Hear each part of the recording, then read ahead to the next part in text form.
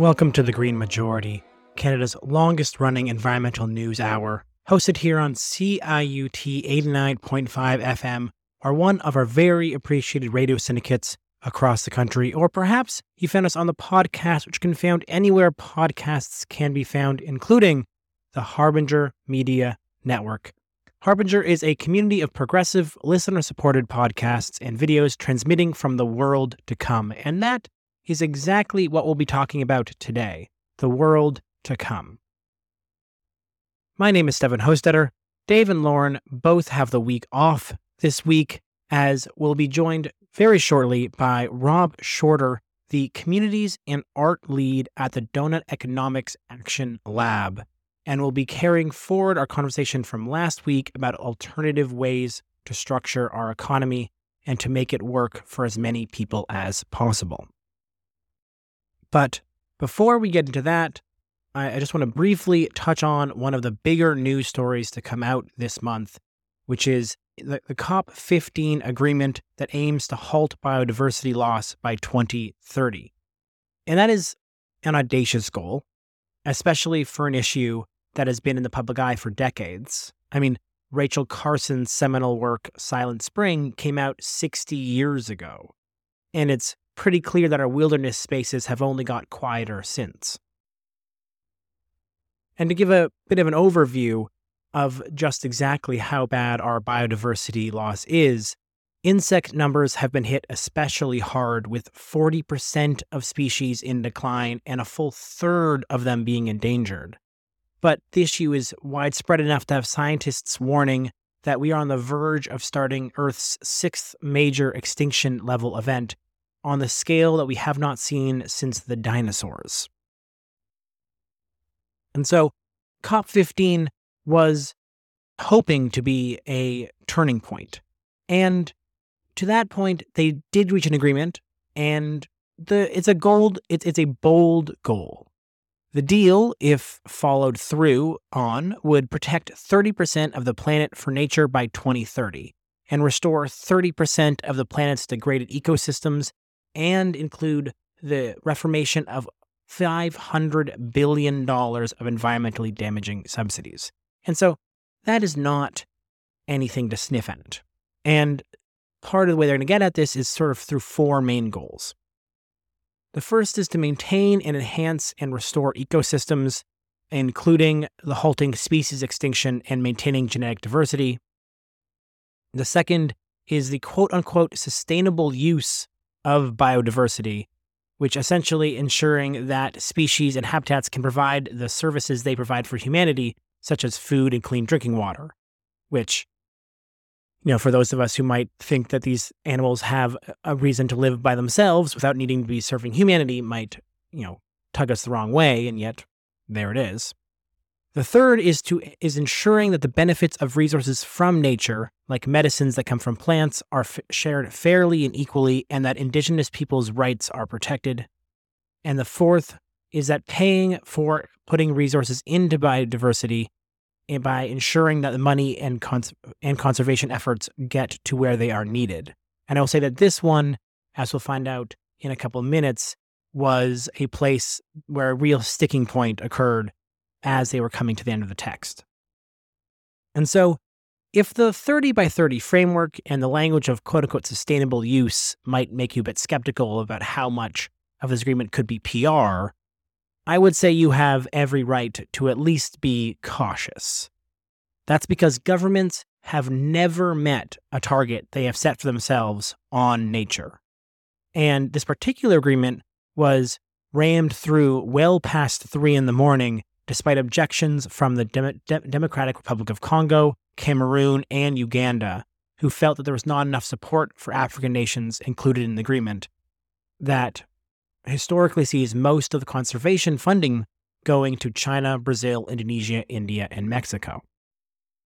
And that said, the DRC, Brazil, and Indonesia were all pushing for an additional fund to be set up to support these conservation targets, but ultimately that was not included.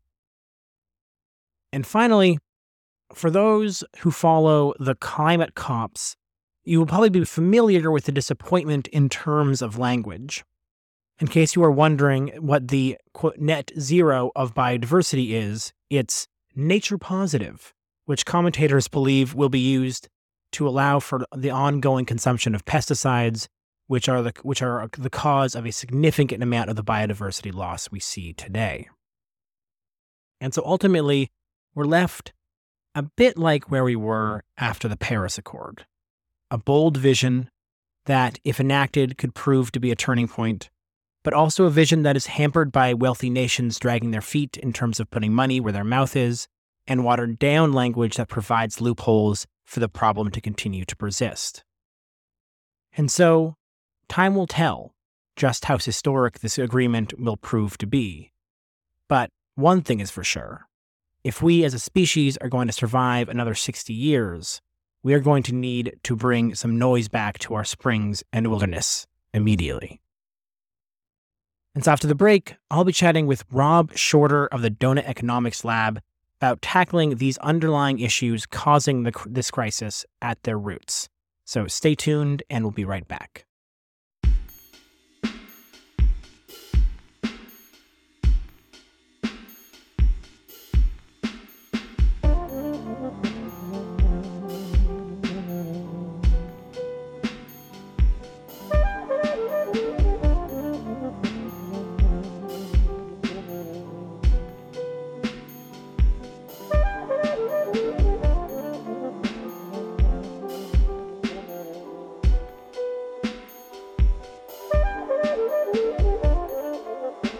And welcome to the Green Majority here on CIUT 89.5 FM, perhaps on one of our greatly appreciated radio syndicates across the country, or maybe found on the podcast, which can be found anywhere podcasts can be found, including with the Harbinger Media Network, a great network of progressive media across the country as well. I am here with a great interview with Rob Shorter, the Communities and Art Lead at the Donut Economics Action Lab. Thanks so much for being here. Hi, Stephen. Thanks for having me. So we have been talking on the show a fair amount over the past couple of months about alternative futures, about ways where we could reconstruct society in a positive vision. You know, I think those of us who are in the environmental field spend a lot of the time saying how things shouldn't exist, very rightly so. A lot of places are trying to make the world worse right now, and so that's a necessary action. But, you know, it's hard, I think, to get progress without also coming up with alternative futures. And we've talked about degrowth movement previously, and the donut economics is very similar, not similar to degrowth exactly, but similar in that it is a positive vision for how we could restructure our society towards these sort of social goals. And so I really am excited to talk to you about that and dive into it. But beforehand, I'd love to just get a better sense of you personally. And so by way of introduction, can you tell us how you got interested and involved in alternative economic structures, and then maybe more specifically, the Donut Economics Lab? Yeah, of course. Yeah, great. So first off, I didn't really intend to end up in this space, if you like. I was working for a large organization in the UK called the Cooperative Group as a business for good. It was actually the organization that sort of about 180 years ago came up with the original cooperative principles. And I thought, well, a great place to sort of learn the tools of business and learn how business can be, a societal benefit. And in that process, I ended up working in the strategy team, looking at the future of what the co-op could be in the 21st century. Nothing was left sort of off the table. We could look at all different sectors and all different kind of things, trends that were sort of coming our way in the UK. But the more I looked into these macro trends of society, and the more sort of questions we were asking, the more I realized this wasn't a single organization that was going to be able to look into these problems. I always also recognized it was a question we were hugely beholden to the markets we were already operating in. The Cooperative Group had 3,000 grocery stores, for example, in a big retail outlet. And it was really beholden to the sort of market trends and also the economic paradigm of growth, grow. And so it was a sort of a paradigm that I was recognizing was filtering down into all our decisions throughout the businesses. And the more I looked into it was the first time I was really looking into alternative economic thinking. And the more I looked, the more irresistible the alternatives were, and ended up sort of taking time out, a year out to study the wider landscape of alternatives that were cropping up around the world. And I did that at Schumacher College in Devon in the UK, a wonderful ecological college, which drew in an international audience as sort of a lovely melting pot of possibility. And from there, I think it was just a case of, how do I, find my place in this world of alternatives, really, which then sparked my redirection towards working with the Donut Economics Action Lab. Awesome. Yeah. I mean, I do think that's a somewhat common approach into this. You start working in our current systems and you realize at some point you get stuck, right? Yeah. And you see this a lot with people in their career trajectories of, they find themselves either trying to, work in the system to change it slightly, or realize that actually, no, everything I really want to do requires one further step back.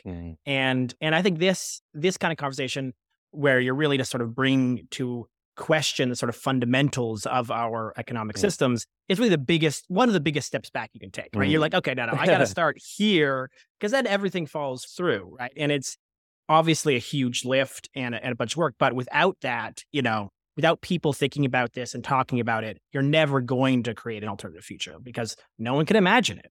There's been these articles written recently about how all of the futurists and all of the sci-fi writers basically only imagine a dystopia. No one is really writing too many, hey, we did it, or hey, this is actually a positive vision. More often than not, we're getting these dystopias. And so let's do our own step back. And maybe you can tell us about what is the donut and what is donut economics? Oh, you raised so many interesting topics there. I'm scribbling down all these potential routes we can go with this conversation. But let's go with the donut. So donut is an alternative goal for the economy that is an alternative to GDP, gross domestic product. And currently our economies have this sort of assumption that the goal is endless GDP growth and that is possible on a finite planet. And so the donut actually poses a different goal, which says, hey, we have a planet which has limits. And so we are bumping up against those limits. And it's ever more evident that those limits exist. So the limits of the growth, has a long history that I won't go into detail of, partly because my memory is so poor, I can't quote the exact dates of publication, things like that. But sort of the Club of Rome sort of publishing the limits to growth back in whatever year it was, decades ago. The donut is a visual that says, hey, the limit is this outer circle, the ecological ceiling of the planet. And Earth system scientists in 2009 were able to define the boundaries across 9 different dimensions, if you like, ranging from carbon dioxide in the air with climate change through to chemical pollution of plastics in the oceans, but also the way we relate to the land we use. We convert it for our cities, for our farming, all those things. And so there are actually 9 of these dimensions which form the outer boundary of the donut. Now, why the donut? Because it also has an inner foundation. And so you get 2 concentric rings, which looks like a donut with a hole in the middle. And the inner ring is the foundations of life, the essentials for humanity to live a good life. And so we want to meet these essentials within the means of the living planet. We want to be in the space between. So what are the essentials of life? And it's a subjective question where the scientists are able to define the outer boundary with the leading system science thinking.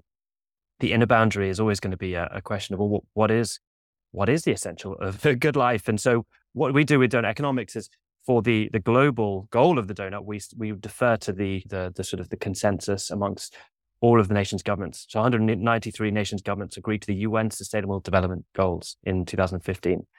And so they cover sort of clean water, healthy food, good gender equality, political voice, and good housing, and all these things. We've actually defined 12 dimensions of the social foundation. And so, these 2 then rings of the donut, the outer boundary, the inner foundation, these give the shape of the donut, a nice sort of playful name for a very important and powerful idea.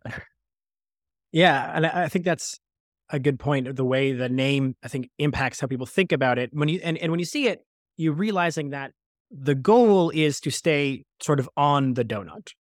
In that, you're trying to ensure that you are using resources, or resources are used well enough that people are not experiencing these social harms, but that we are not, say, overshooting Earth's limits, which is a topic people might have heard of, from Earth Overshoot Day and things like that, in any of these sort of outer boundaries, so as to not destroy the system that would ultimately make the whole thing possible. Yeah.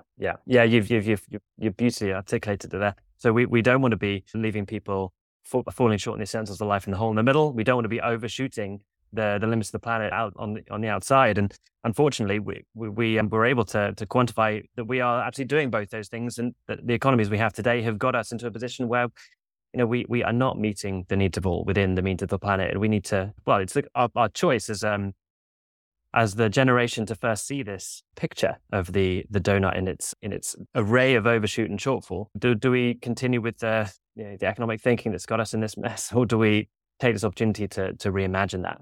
And then that filters out into public policy. It filters out into business design. And so those are all the kind of the ways in which we then begin to think about donut economics in action. And so, yeah, that's why we started as the Donut Economics Action Lab to support the people who've picked this up and said, what does it mean here?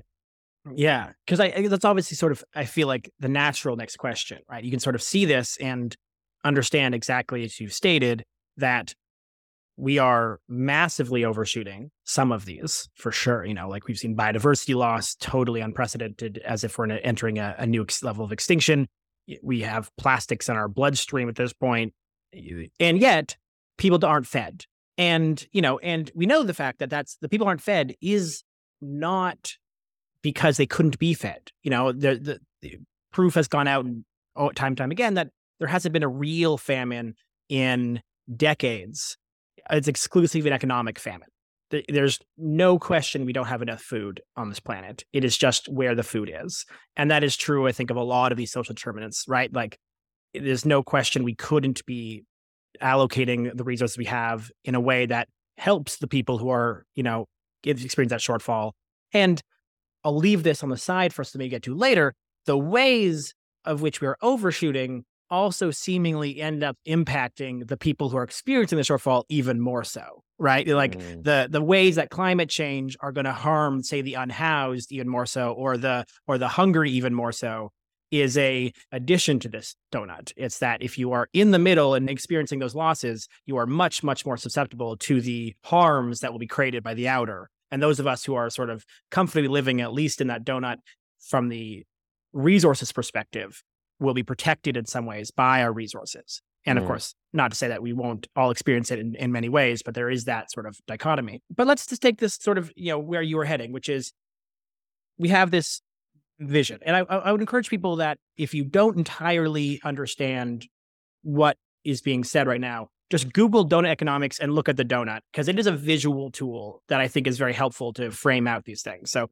pause the podcast, or just when you get home, just Google it and just see the donut, because it will be helpful, I think, to your brain. But people now experiencing this and have come to sort of same conclusion you have, which I think is a pretty reasonable one, which is we got to do something different. How do they start taking this into action? Oh, many ways. And actually, one of our challenges to give a kind of not a sense of overwhelm, because there are so many things that you can do, from interventions in your own life and the behaviors and choices you make on an everyday basis, all the way through to taking systemic action and working with others to kind of to do the bigger shifts. There's a lovely sentiment that I heard from the folks at Cooperation Jackson, which was what might be individually impossible becomes collectively feasible. And so a lot of this work is around connecting with other people who have a belief that alternatives are possible. And there's the thread of imagination has been through the conversation already. And this is actually critical to it all.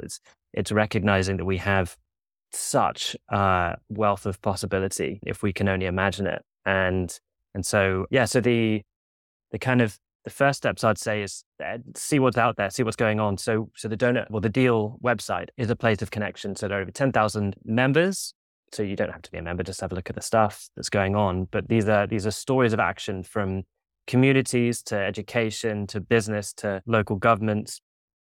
And these are people who aren't waiting for others to say, have permission to get going. And then those stories are inspiring others. So if you're, in fact, you could be working or volunteering or acting, or, there's so many economic roles that we take up and move seamlessly between day by day, whether you're a parent, partner, a carer, a child in the household or in the commons, you're a volunteer or sort of a steward, or if you're in the market, you move between buyer and consumer, producer in many different ways. And so in all of these different ways, you have economic agency. So what we try and do with Donut Economics and say, okay, what are the many economic roles you have? What are the ways in which you can take action within all of those? in communities. Everyone, I hope, is a part of some community or another. So who are the people on your street? So what are the conversations happening there? Things people are feeling impacts of either kind of the global trends or more localized trends. So what are the conversations? What are people's mind there? What are the things that are worrying them and concerning them? But what are the things they deeply care about? And where's the source of kind of almost like, where's the source of positive energy for change as well? And so you've rightly pointed out, the donut is something that can actually mobilize a positive force as opposed to just being against something. So I think everything really starts with a conversation and connection. So connecting with people, as I mentioned, on your street and in your neighborhood. What are the roles when you're working? What are the kind of the structures that you're within? So I came from working within an organization, stepped out, but actually there are so many people coming to this work from within organizations saying, hey, we can really kickstart some change by getting the people who are interested within an organization together, and also then connecting across a sector. So there's quite a lot of different sectors looking at this. I mean, there's been a recent report on the fashion sector and how they can use the ideas of donut economics for transformation too. So there's so many ways in. We are, how many years? We're just over 2 years since we published the website. So everything is really new still. So we're our main challenge is actually making as clear a signposting to all the ways that action is possible. But there's something for everyone, really. Right. And I think that one of the ways I think people can begin to understand how they get involved is partially from understanding sort of the ultimate goal. And so there's a part of your website that I find actually very helpful, which is sort of how to think of a 21st century economist. And the first point is change the goal. And I think that really, that changing the goal connects donut economics with the degrowth movement to some extent, and with other movements. Almost any movement for significant change, I think, starts with that point, that we have to change the goal of our economic system. And you've talked about it a little bit, but I wonder if you can dive in a little bit more about, what removing the expectations of GDP means for our systems and how we can better reorient ourselves towards this goal of harmonious systems. Yeah. So donut economics is the goal of donut economics, but it comes with these 7 ways to think, which is like a bit of a guide to 7 ways to think like a 21st century economist. And the chapters of the book, Donut Economics, which was released 5 years ago, go through each of these one by one. And change the goal is the first chapter. Interestingly, the last chapter is be agnostic about growth. So the goal of the economy at the moment is growth. And so we say, okay, we'll be agnostic about growth, because we're not saying don't grow. We're saying what happens when you put growth front and center is that you end up with policies and business models where the health of communities and the living planet are collateral. And so actually say, let's put the health of communities and living planet front and center as the goal. And then whether or not we grow, like if we have an economy that grows GDP, fine. But actually the goal is not that growth. And so that's the really important distinction. So when we have the goal of thriving, it's a goal that is in tune with the living systems of the planet. Like if you think about growth as like the human body, when someone says to you, a doctor might say, you've got a growth, the story is very different. We understand balance intuitively. And so, when we self-regulate all the time, with how much we eat or don't, how much we, warm our bodies or not, or cool our bodies. And, there's balance in all natural systems. And so why would we have an economy that actually is just predicated on an endless expansion, endless expansion of financial markets, endless expansion of our reach into ecosystems, endless sort of consumption. And so we flip that and say, well, what does thriving in balance look like? And it's a really intuitive, it's something that people are intimidated by the ideas of economics. The discipline has been almost intentionally made impenetrable and intimidating, but actually we haven't found yet one person who's scared of donuts. Yay. So people are kind of lean into, what's donut economics? And then we say, well, the first thing of donut economics is, what does it mean to you to thrive? They're like, brilliant. Okay. Anyone can bring their aspirations or their experience to that question. And so when you then have a collective question, it's like, what does it mean for all of us to thrive? What does it mean for the communities upon which we depend around the world to thrive whilst we're thriving. It opens up just a completely, that's the goal. And it ends up looking like the donut. Yeah. I love that you point out how intuitive it becomes once you think about it in any other context. The ways that we totally understand in a natural system, and again, even ourselves. If humans never stopped growing, eventually our internal systems would fail. Like that would be a horrendous problem for humanity if we just consistently grew until we got so big that our heart and the internal systems would no longer be able to pump blood to our bodies, right? Like that would be a really problem. And I think we understand that in a way, again, in biological systems, we've managed to divorce ourselves so specifically between like these pieces of economic, one of these other ways to think like a 21st century economist is to move from the sort of individualistic, rational economic man to this idea of social communities. And so I want to get into that, and I want to get into art once we come back from the music break. So we're going to go to music break, and then we will be back with Rob Shorter, the Communities and Art Lead at the Donut Economics Action Lab. We'll be right back.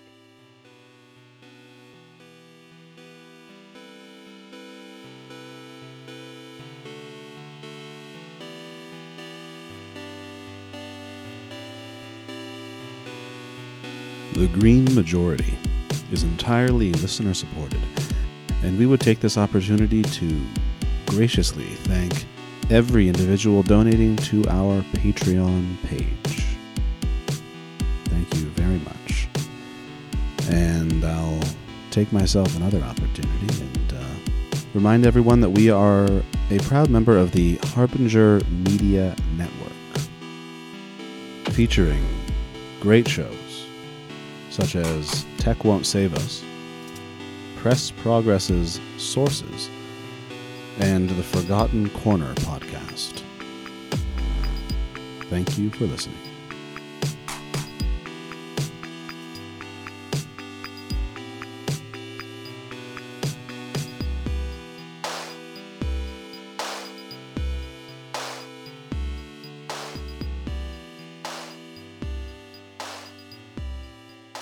And welcome back to the Green Majority here on CIUT 89.5 FM, or perhaps one of our greatly appreciated radio syndicates across the country, or maybe on the podcast, which can be found anywhere podcasts can be found, including the Harbinger Media Network. My name is Stefan Hostetter, and if you just tuning in, I am joined by Rob Shorter, the Communities and Art Lead at the Donut Economics Action Lab.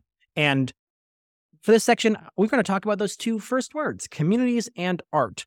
So let's start with communities, because I think that one it may be a little more obvious for folks. Whenever you're talking about shifting systems and moving towards a better world, community comes up.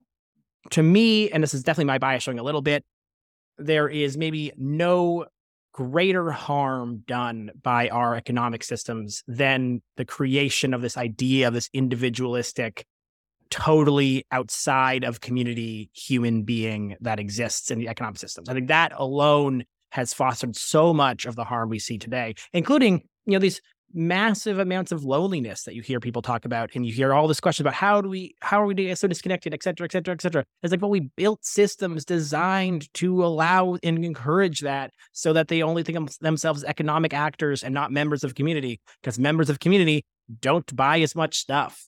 Just basically straight up. That's a problem for our capitalist system, is that if you're in a community, you can borrow someone's sugar and they want you to buy that sugar again and again and again.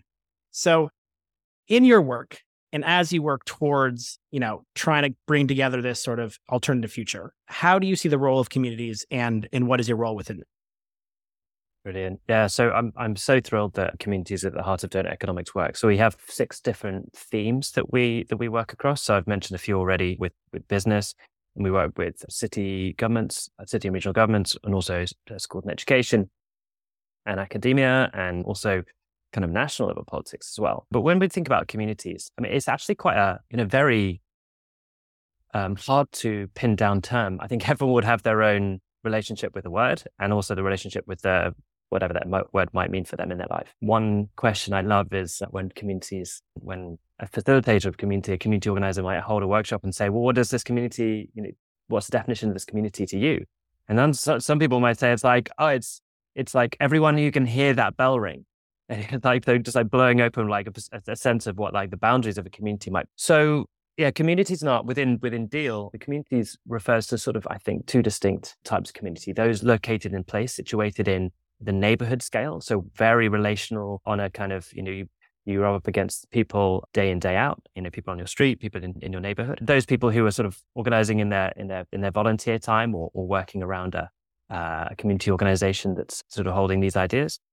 Or the other scale is kind of those who are working at a wider scale of a city or region or nation who are connecting with each other, saying we can form like a network of practice. And we form like this community of people who have come to these ideas from their various different places across public, private sector and beyond. So they are realizing together we can begin to shift the deeper dynamics that are needed. So we can start lobbying for change, pushing on various different pathways to sort of raise awareness and get people interested. So they're sort of operating on a kind of a wider scale. So those are kind of the network. So the communities of place, communities of practice, the kind of two ways that at least I'm thinking about it at the moment within Deal. But I love just defaulting back to nature. How does nature do things? How does nature design? Like, so we think about like the history of natural design or history of the planet, 3.5 billion years of R&D that has pretty much settled on,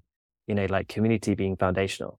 And like the leading science now saying that, well, competition is temporary and situational. And actually that's what our competition is. And Rational Economic Man, which you mentioned, is this model of humanity where we put competition at the heart and self-interest and ever calculating and actually above nature. Whereas actually, competition we're learning in nature is only temporary and situational.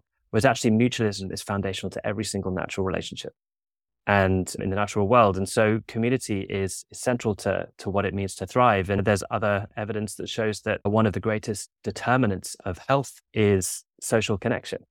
And so, I won't go, I'm no sort of expert in all of the different science behind that, but I know from my qualitative experience and from everyone else's that is absolutely, well, my lived experience too. And so, designing, connection and community is absolutely the heart of the question of what it means to thrive. And I think it brings a kind of a responsibility to one another and accountability to one another, which then extends to every single scale of community. Like the original term economics is grounded in the words household management, where household is oikos and management is, or sort of the norms of management is nomos. Oikos, nomos, economy. And actually the household that we're managing now isn't the sort of the household or what then became the sort of city management or scaling out to the regional, national management. We're now managing our global household, our planetary home, that we're all in community with each other. We're so deeply connected, the pandemic showed us we're so intimately complex, deep interconnections with each other that we have to have accountability to all of the communities that we're with on a daily basis, but that we're also in connection with through all of these, unknowably complex connections that exist around the world. So community is central to everything. Right, for sure. And I think that's so interesting in part because current economics that are based around, growth and, the capitalist structure that we currently have rely on externalities, right? They rely on things outside of the system. They rely on exploiting those things outside the system, whether it is unpaid labor or people who are more valuable to the company than they are getting paid for, or that you can pollute into our atmosphere without people charging you for that. Like that's how profit is made. Profit is made by capitalizing on something that is not being monetized. And people can argue that there's ways that helps because, I am willing to sell my labor for the amount of money that I make. And that is still better than my other opportunity. Sure. But, the earth doesn't get that option. The people who are not willing to sell their labor, who cannot sell their labor for a price that keeps them alive, do not love this. These are all of these problems that exist right now, and they're caused by this fact. And community, what I love about it a little bit is that it cannot have an externality. There is no one, like you can push people out of a community, but if they are still in your presence, they are still there. And, and if every time, and you can try to pretend you are not a community with people in your presence or outside of it, but this is the reality. This is the world we live in. We live in a world where if someone's in front of you and, you live in their household, for example, you can't just pretend they're not there. And you can't just sort of exploit that existence of them not being there, because at some point the limits of those things will come back. And, if you expand the idea of definition of community to our world that we live in, the ecosystems that we're a part of, you can see how that sort of expands the thinking that, okay, I don't get to decide the communities I'm a part of entirely. Obviously, you can leave a toxic situation, but ultimately we're still in a global community. And so you have to face these problems. You can't just, finger wave and say, well, you're not part of my economic system, therefore you don't matter, because that doesn't work. And, when you talk to people who are trying to save capitalism and trying to save a current system, the main argument they make is, well, what we're doing is we're just not pricing enough things. Like, let's just solve this problem by saying, oh no, we should have to pay for everything else. We should just start charging people for these things and bring all of this once again into an economic system, instead of really embracing the fact that we actually need to interact like we are in a community. Like, we don't have the options to just ignore something. We must try to make everyone thrive, because a community does not work if a part of a community is suffering, that whole community is suffering in a way that is not true about economic systems. Like, you can just impose suffering in our economic systems as they currently stand, and they won't come back in a way that, like, if I'm sure anyone here can imagine a community they've been part of, which has a few people who are hurting right now, and you understand that is a weight borne by the whole community, versus how we sort of go on the daily basis now and say, like, well, they're not in my immediate economic connection, so I don't have to pay for them. That we build these systems on top of capitalism, like the government, to help those people, because we still sort of understand a little bit, but then they doesn't do a great job. And then we try to push it further and further of our mind's eye. And yet, you walk down the street and experience someone who's unhoused, and they are trying to survive just like you are. And they're part of your community because they're right there in front of you. And yet our economic system is failing them. And I think that reality and that need to take care of your whole community is something so important, so driving to create these opportunities for really thinking about change, and change that really matters. But to move on to art, because I think this is sort of like, I like about starting with communities, because I think one big question is, how do you build community? And I think one of the great ways you can build community is art. And so how do you see the role of art in the work that you're doing and the work of bringing apart a thriving future?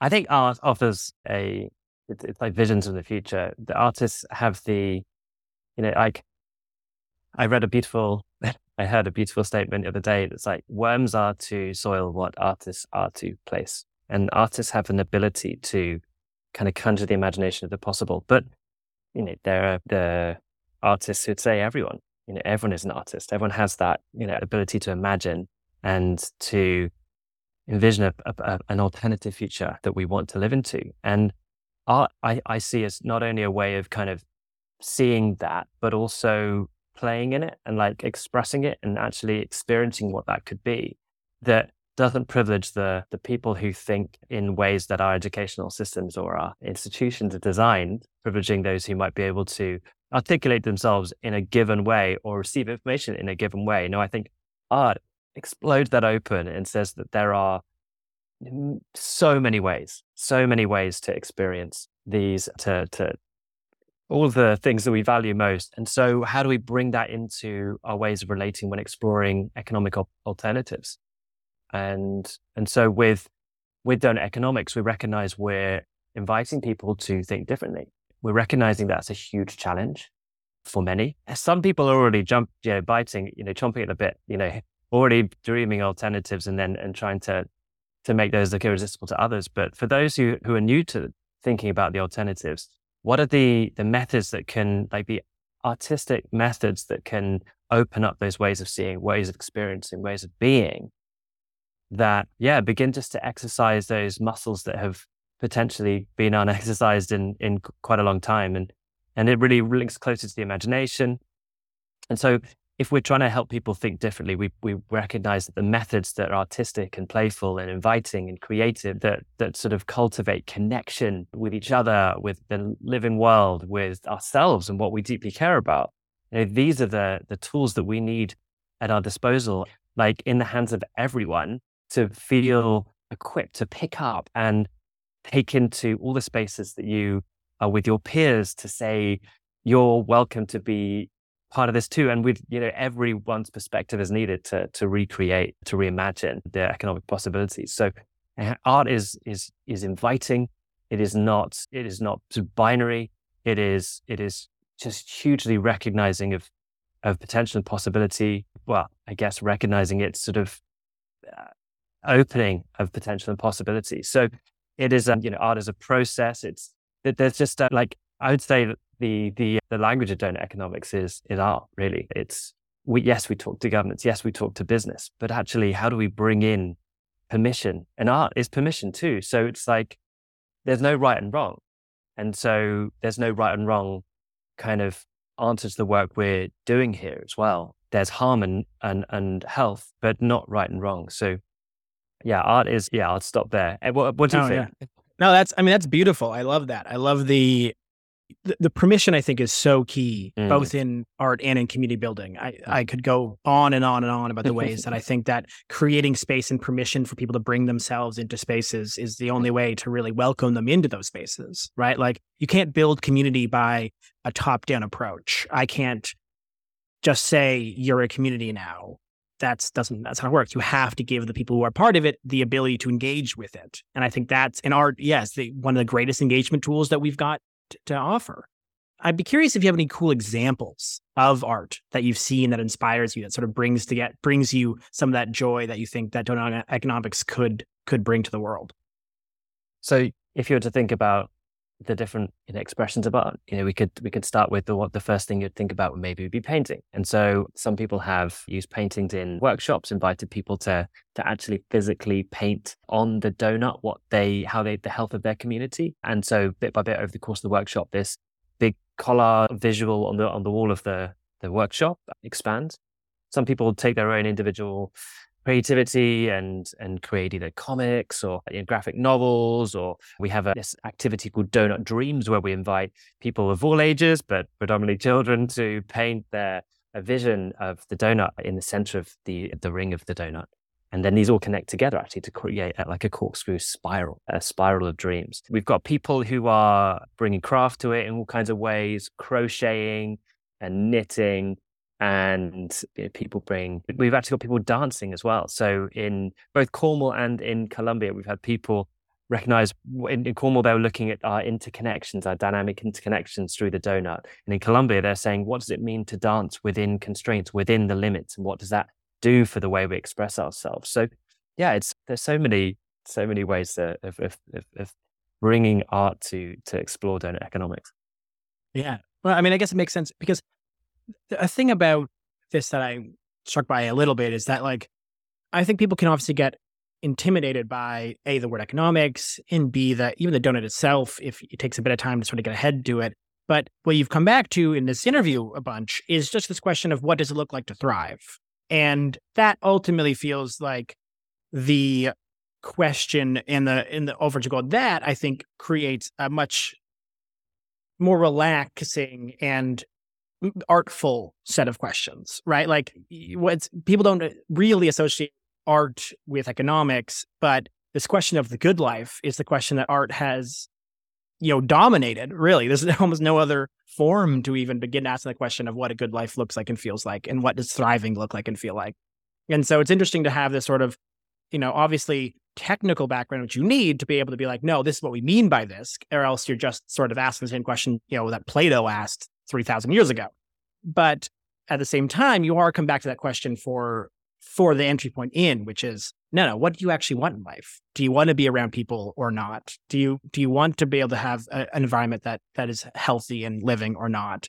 Do you want to have a society that has more health than harm, as you said, or not? And these are ultimately the questions that I think people end up engaging with when they begin to sort of go past the diagram. So we are coming up to the end of the show, though. And so I do want to give a couple opportunities for you to tell people how they can learn more and get involved in that kind of thing. So let's start there. How can folks, first of all, just hear more about the work you're doing and get connected to the whole operation? So you can visit donuteconomics.org. And I think either spelling of donut will get you to the URL, but we've spelt it the UK way, which is OUGH. And in that website, you can then discover the community of connecting with members in your place, or there are actually networks springing up around the world. So you could either explore those networks or create your own. You can visit the different pages. So for each of the themes that I've mentioned, including communities and art, we have our own theme page. And so you can see the introduction and meet a few people working in that area and see some of the tools that you can immediately use. So you can explore those. If you're working in education, check that page out too, or business or policy. So there's a space for all these different areas. And yeah, read the stories from people around the world in different contexts. And so there's a lot on offer. So dip in or dive in, whichever feels right for the amount of time you've got. Amazing. And so I want to give you a last word. It's our tradition on the show to give our guests sort of the last word, to sort of say either something you feel like you want to hammer home from our conversation, or a new thought that you want to leave people with. But before I do, I just want to say thank you so much. This has been Rob Shorter, the Communities and Art Lead at the Donut Economics Action Lab. Really appreciate your time. And yeah, any last word to our listeners? Great question. I would say my last word is that lean into the difference. Lean into, if you are having a conversation with your neighbor and they've got that difference in perspective, there's gold on the other side of that difference. And it's all of this work is a collective effort. And in community, it's about how we coexist with difference and through the richness of that, the challenge of that. So that just felt like the thing that I wanted to share now. So conversation and, with everyone, embracing everyone through that difference.